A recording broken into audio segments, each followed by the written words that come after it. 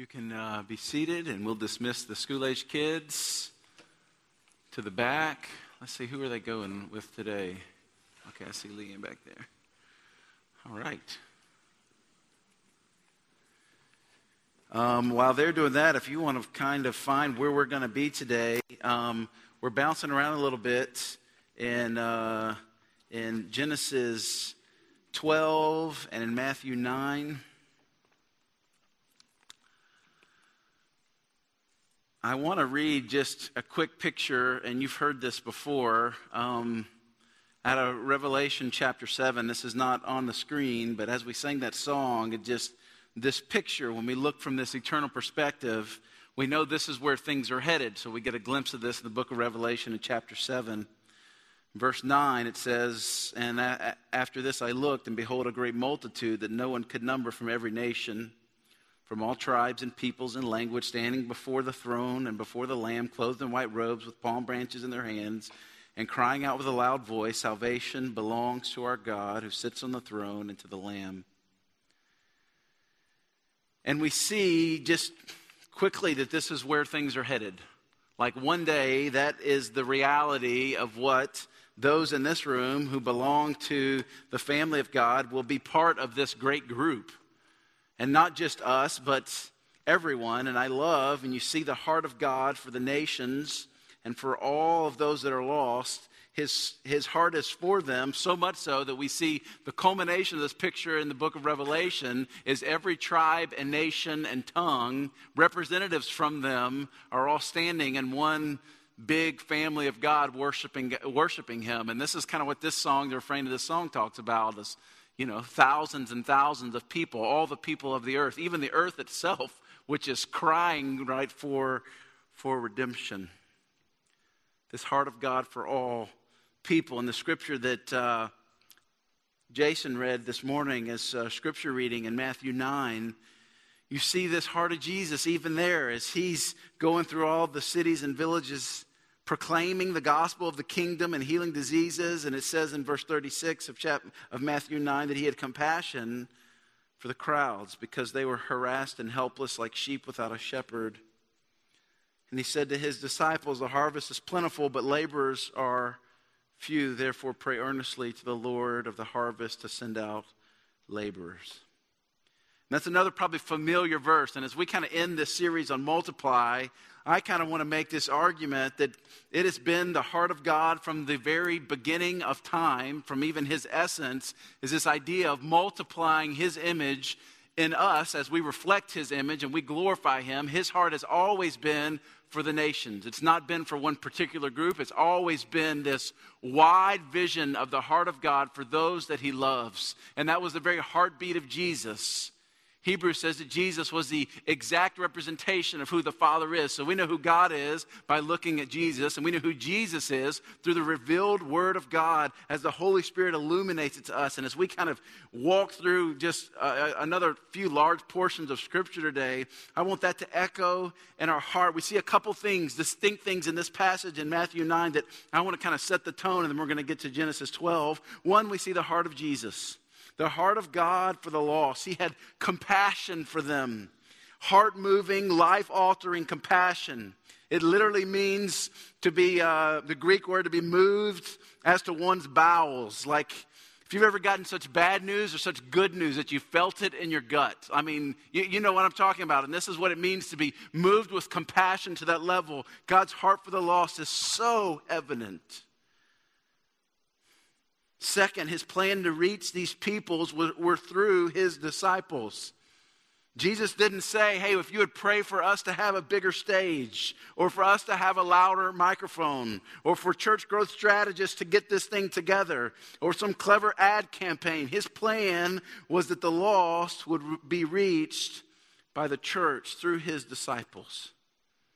And finally, Jesus believed in the power of prayer.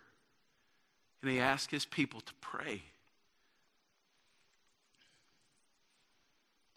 James would later say that the continual prayer of the righteous availeth much. It accomplishes much. Now, this idea of reaching the lost or redemption of the people of earth was not a new thing. No, not at all. plan of redemption began with Israel. God's heart for them. They were designated as God's chosen people. The question is, what were they chosen for, and what difference does that make in our lives several thousand years later? God made his commitment to humanity clear way back in the Old Testament, that he was going to bring men and women from every nation, this we read in Revelation 7, every nation back into a vital, loving relationship with himself. He created in Adam and Eve this paradise, right? And everything was good, and they communed and walked with God the Father, and everything was good until sin entered the world, and it marred that relationship.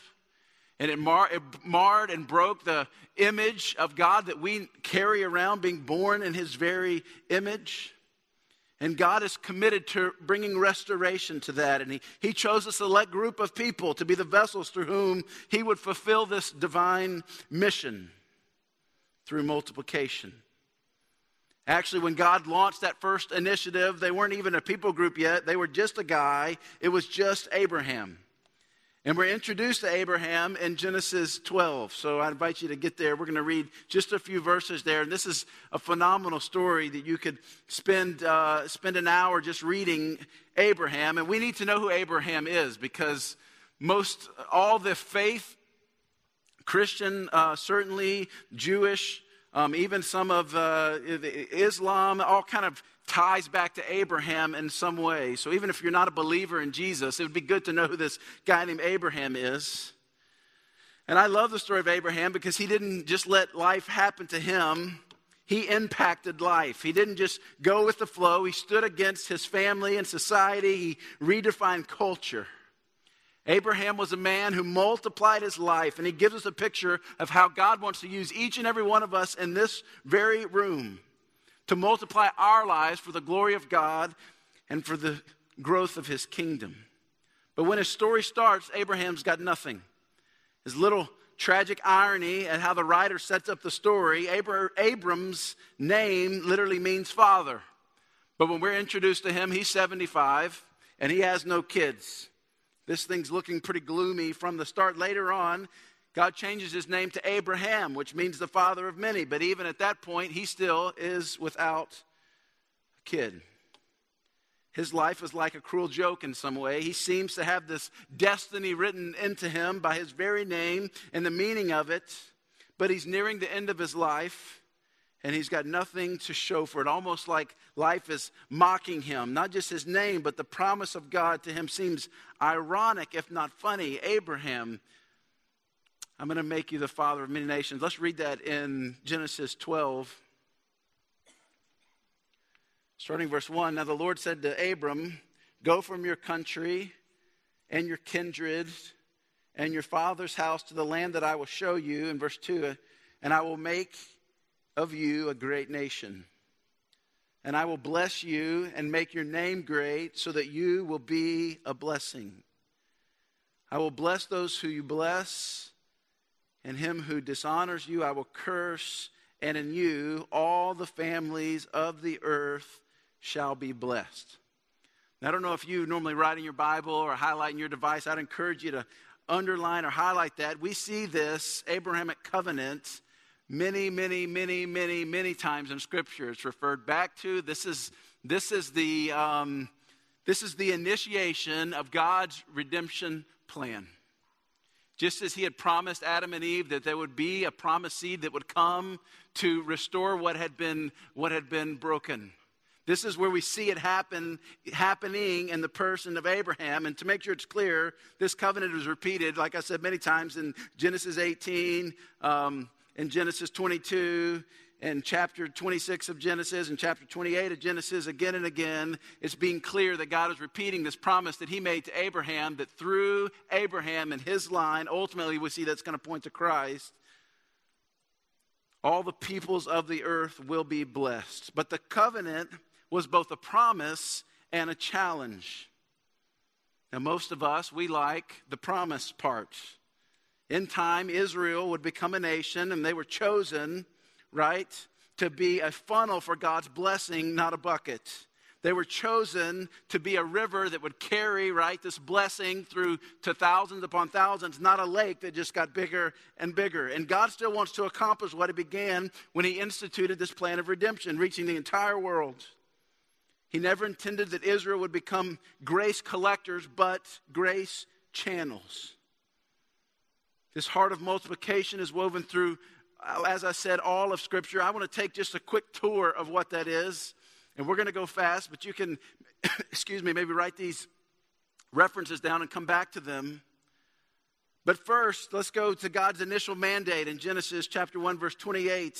Speaking of Adam and Eve, and he blessed them and he said to them, be fruitful and multiply and fill the earth and subdue it and have dominion.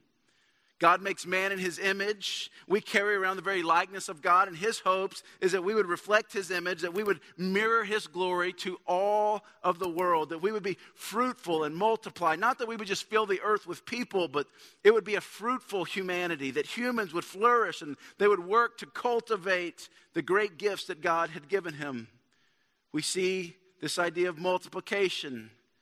Then we see it with Noah and the post-flood command after God had flooded the earth because of the sin that was going on. It says in chapter 9 and verse 1 of Genesis, and God blessed Noah and his sons and said to them, be fruitful and multiply and fill the earth. We see it here in the promise to Abraham that I will bless you and make your descendants as numerous as the stars of the sky in Genesis 22, as the sands on the seashore, and through your offsprings all the nation of the earth will be blessed. We see it in Exodus 1:7 in this Egyptian miracle as God's people. It says, but the Israelites were exceedingly fruitful.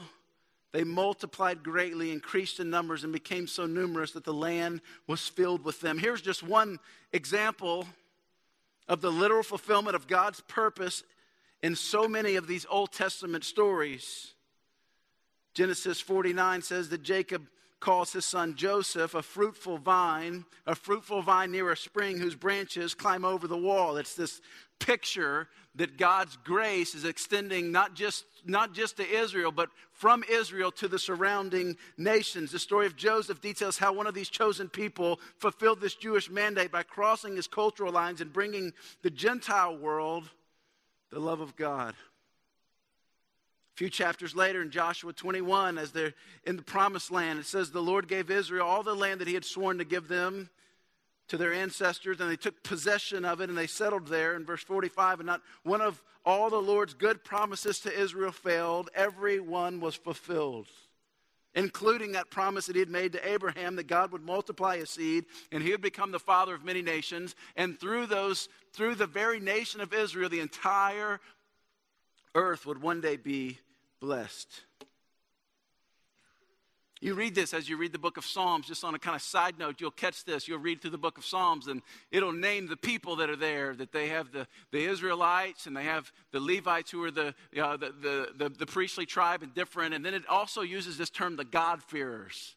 And these were these people that weren't inherently a part of the Israel nation, but they were the people who were being blessed through the very promises of God made to Abraham. So they were Gentile. They were part of this Egyptian miracle we talked about that kind of connected themselves to the people of Israel and followed through. You'll see that as you read the book of Psalms. It's pretty interesting.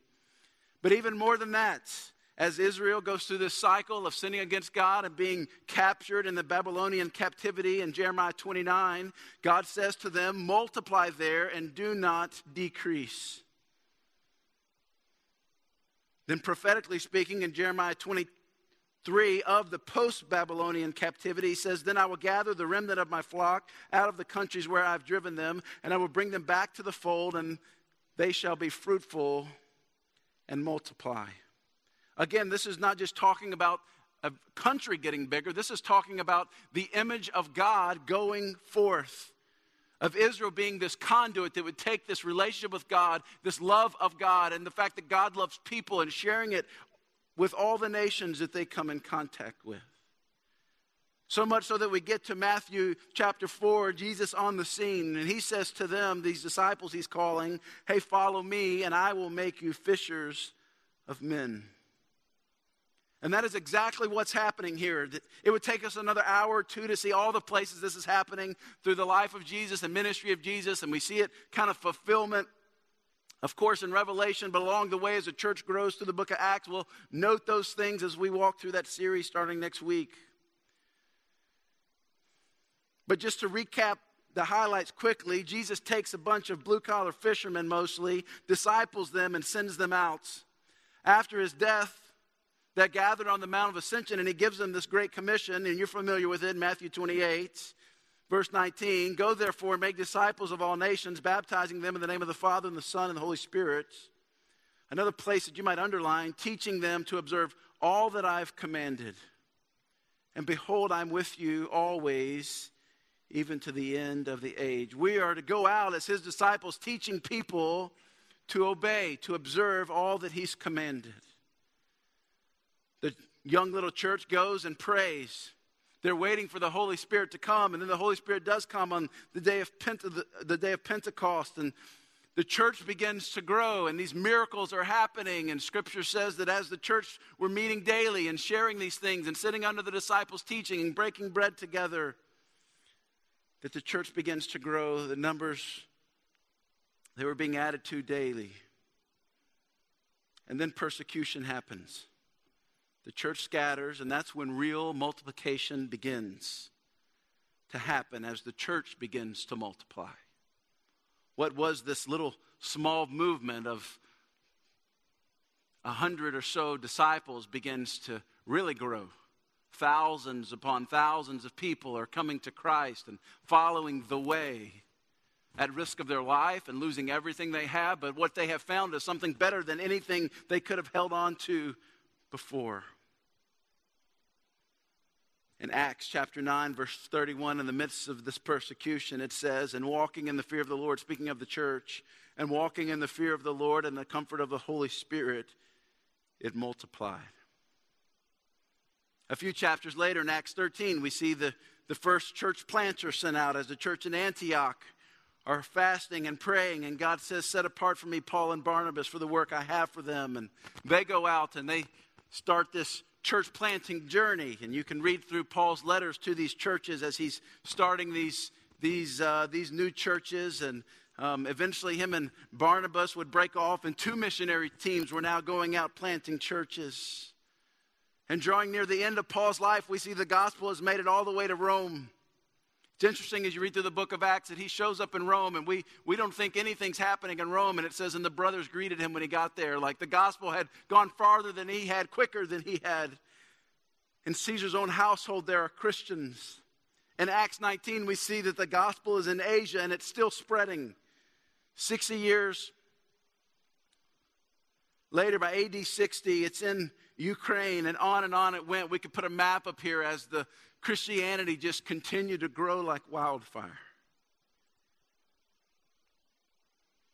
The church crossed cultural lines and blessed the world with the love of God, and that purpose has not changed. God still wants to accomplish what he began when he instituted the plan of redemption, reaching the entire world. He does not get tired of that. That is not boring to him. But he never intended that Israel would become grace collectors, but grace channels. He never intended that the church would become a lake. Us building bigger and bigger and trying to grow bigger and bigger, because this is not about us. It's about us being a river, not a lake. And we have to make that decision. We have to make that decision as an organization where we're going to put our money and our effort and where we're going to place our vision and how we're going to get there. But you also have to make that commitment as an individual. You have to ask yourself that question. Am I going to be someone that allows God to use my life to be multiplied into others? Or am I like the guy Jesus talks about that just foolishly thinks I'm just going to build bigger and bigger and bigger barns and I'm going to keep everything for myself? When God blesses you, the bucket mentality is a hard one to resist. Every pay raise, we think maybe I can get more fun things, more fun toys. Every unexpected check that comes in the mail, that maybe I should just, elevate my level of spending and enjoyment of this life. And I'm not saying that you shouldn't enjoy this life. But God has blessed you so that you can be a blessing to others. Go read Psalm 67. It ends with that very thing, that we've been blessed so that we can be a blessing. Because we wrestle against this bucket mentality, it's hard to resist. Many of us tend to focus too much on the promise that is involved, that God will bless the world, by neglecting the challenge that was involved in that very first covenant that God made with Abraham. And that challenge is that it would be spread through us. For a while, the bucket mentality continued into the formation of the church, and the same resistance to outreach that had plagued the Jews before Jesus came continued to plague the Jews who recognized he was the Christ. The call of the church is to connect the world with the good news of God's love, and it still is. Thousands of years after the Bible was written, our job is not much different than that very first mandate that God gave to Abraham, only 12 chapters in. And in the midst of this great darkness, God calls a man who barely knows who he is in Abraham, and one who is childless, and tells him he's going to make from him a great nation of people who will worship and follow him, and he'll bless the whole earth with the knowledge of God. And this is a promise that you and I inherited. You see, to make a long story short, one of Abraham's descendants was Jesus. In Christ, God offered salvation to the whole world, and we who are in Christ are now commissioned to bless the world by taking the news about Jesus to all the families in the world. It's interesting, in Matthew's gospel, where we get the clearest expression of the Great Commission, Matthew also opens up with his genealogy, tracing his family line between Abraham and Jesus. The Great Commission is an extension of the promise that God made to Abraham. So Abraham's promise becomes our promise, and his experience serves as a model to us.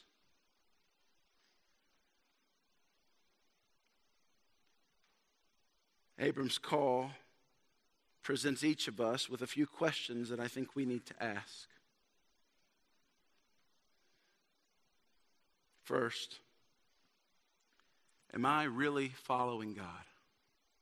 I want all of us to ask that question, that you would ask that question of yourself. Am I really following God? This is a question about who is really in charge of your life. Who is really in charge? Like a lot of us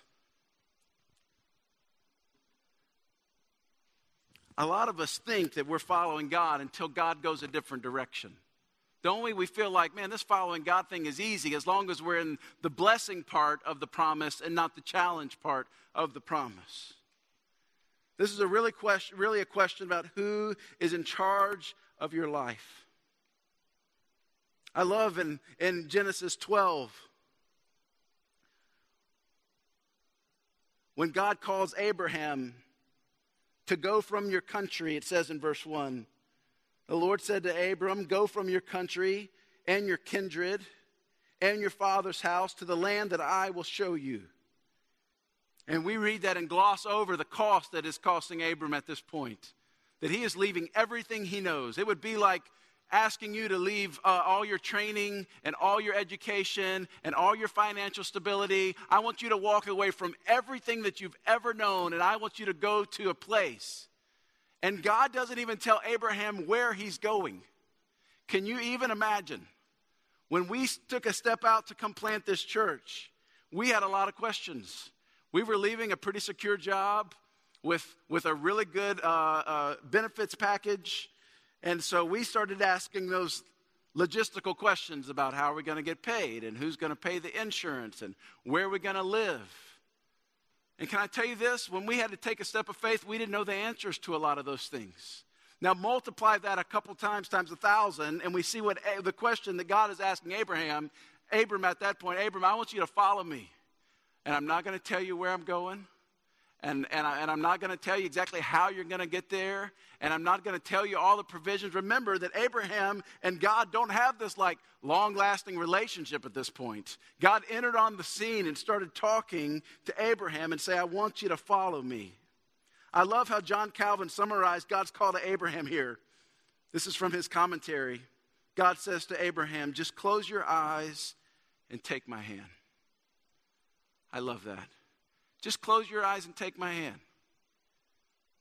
How many of us would admit that sometimes we have a trust problem, right? I don't even like riding in the car with someone else. I've told you this. I want to be driving. I want to be the one in charge. I can't ride roller coasters. I'm not going to trust, life and death to some ninth grader who's working the kill switch up there. It is not going to happen, right? I've got some trust issues when it comes to those things. And God is talking to Abraham and saying, Abraham, I'm going to do these great things. I mean, the promise is pretty awesome for Abraham. This is what I'm going to do. I'm going to take you to a new land, and I'm going to make you the father of many nations. And through you, Abram, I'm going to bless the entire world. There is no greater promise that could have been given, and no fewer things to back it up at that point. Abraham wasn't where he was going. He was doing all that he knew to do. He was leaving every financial security that he had for him. He was leaving everything to go to a place that he didn't even know where he was going. Most of us, especially in the West, we get way too caught up in the what and the how, when the focus should really be on the who. On the who. Just close your eyes and take my hand. I love that. But God, what about where I'm going, and how will I know when I get there, and how are we going to provide for my family and the livestock, and how are we going to do all these things? God whispers to Abraham, just close your eyes and take my hand. The question for us is, am I really following God? Really following God? That as His Holy Spirit prompts you, that you're ready to take a step of obedience. What I find as I counsel people a lot is most of us aren't following God. We're following the vision of God, who we want God to be.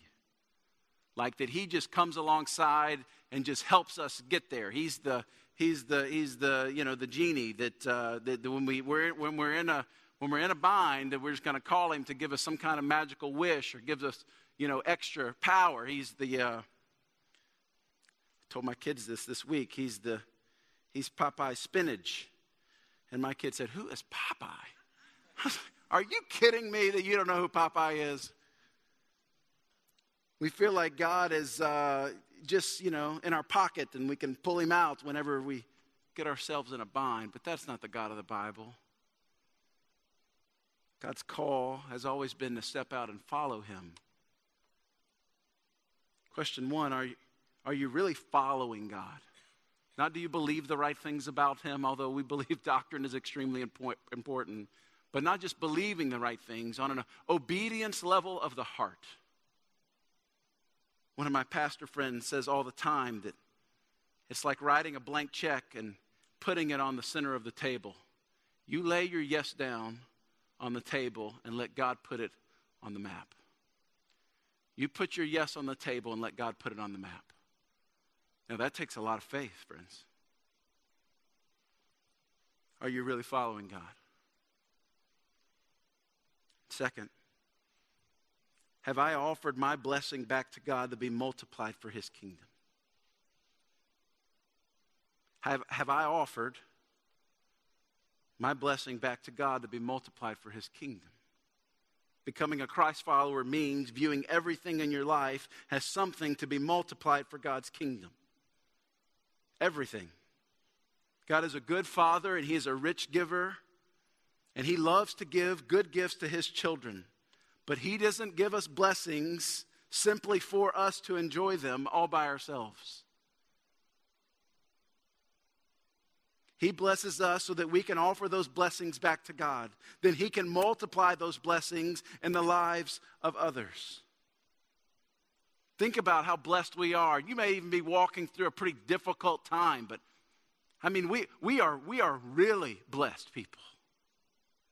Not only do we have an abundance and savings accounts and pantries and refrigerators full of food that might spoil and go bad, that we're blessed there, but we have access to the gospel.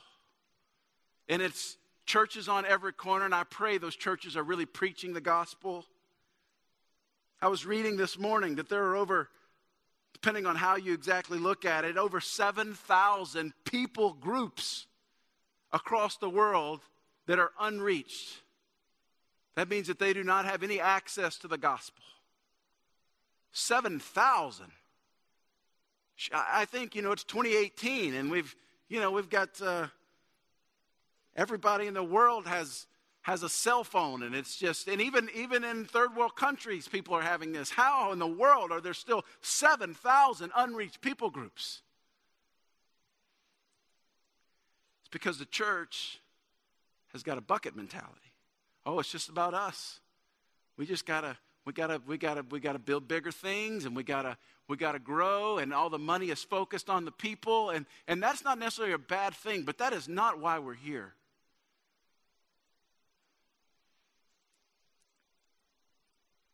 Have you offered your blessings back to God to be multiplied for His kingdom? Your job, your family, your home, your finances, your schedule, everything. If God is the giver of all the good gifts that we have, we are not owners of those things, but we are stewards of those things. And He's entrusted it to us with the Great Commission and say, listen, Luke, I want you to know my heart. It's for the nations. It's for your neighbors that don't know yet. It's for all the lost sons and daughters across the earth that don't have access, or they've never seen a real gospel example life. They've never had an invitation to a restored life with God. They just don't know. So, Luke, I want you to know my heart is for them, and I am sending you to them, and I'm going to give you blessings upon blessings upon blessings so you would steward them to that end.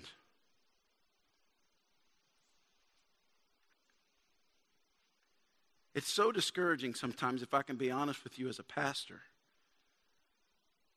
that we have to stand on our head and talk to her blue in the face just to get someone's attention so that they would begin to open up their hands. Most of us live in this bucket, close-handed life where we feel it's just about moving our status in society, and to ask you to go meet a neighbor or invite someone who doesn't know Jesus into your life, or even just to begin tithing is like this supernatural ask of you. And that's just normal Christianity. When we see people's hearts and lives literally changed by the gospel. The woman at the well, Jesus encounters her, shares the love of God with her. She immediately goes to her people. And it said there were many and many believed in Samaria because of this woman.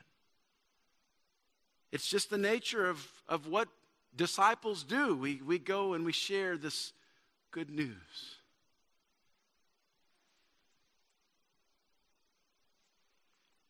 I'd love for you to wrestle with that question maybe over lunch. Have you offered your blessing back to God so that it can be multiplied for His kingdom? Here's a great encouragement in this promise, 2 Corinthians 9:10. You ought to write that down if you can. It says, he who supplies seed to the sower will supply and multiply your seed for sowing. I love that. He who gave us the blessing in the first place, when we give that over to Him, when we give the seed, He's talking about financial giving in this, but certainly it applies to all the other domains that we've been talking about. When we live an open-handed life, when we live more like the river instead of the lake analogy, when we live with open hands, looking for places where we can invest our seed for sowing, then God will supply and multiply our seed and increase the harvest of righteousness. Why did God bless you? You ever thought about that? When you look at these other countries and people are malnourished, and it's just so heartbreaking, but you happen to be born in America where you have all your needs met. Why did God bless you? So that you could bless others. So that He could multiply your seed in the lives of others. You see, becoming a Christ follower means a fundamental reshaping of your life.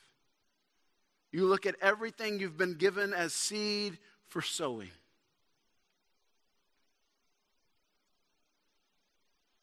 You think about your job.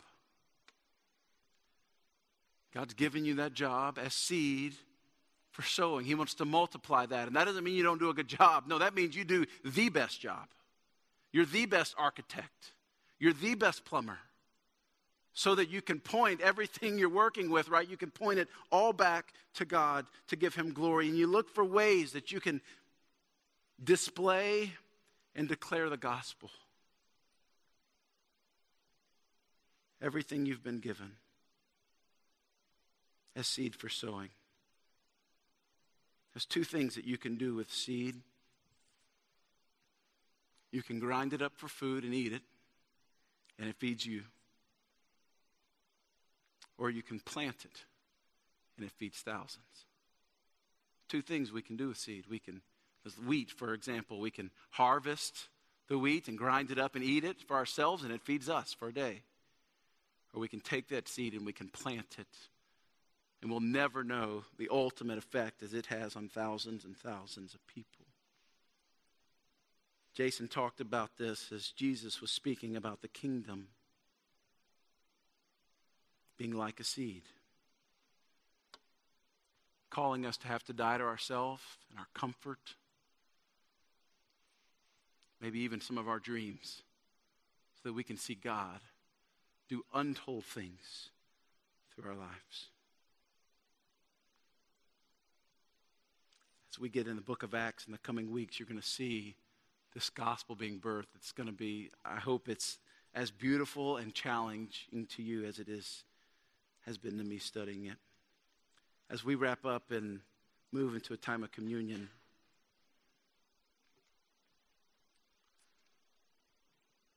this is a way that we celebrate this every week, that we remember all that God has done for us through Christ Jesus.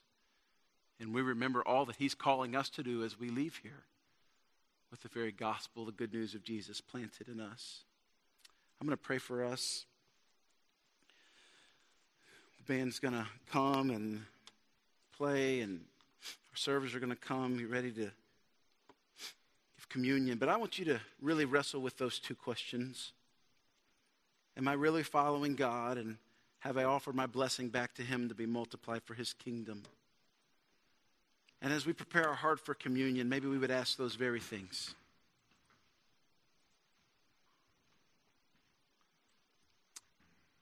God, thank you for your gift of grace. Lord, thank you for the good news that's radically changed our life. That many that came before us decided that they wouldn't live in such a way as to hoard these blessings for themselves, but they would live open-handed lives. And Father, I pray that you would help us to articulate what that really looks like for us. For some, I'm sure it means financially giving more. For others, it's taking a bold and courageous step to invite a neighbor over for coffee or dinner, to love on them, invest in their life, share the gospel with them. Lord, I pray for Covenant Church, even as we end today, that we wouldn't become a lake, hoarding our resources for ourselves. But Lord, that we would be a channel, we'd be a river, that you would bring thousands and 10,000s into your kingdom because of the obedience of these people in this room. Thank you for your gift to us, grace on the cross of Jesus. I pray that it's very real to us as we enter into a time of communion. It's in your name that we pray. Amen. I'll be in the back if you need to pray with someone. Communion is offered.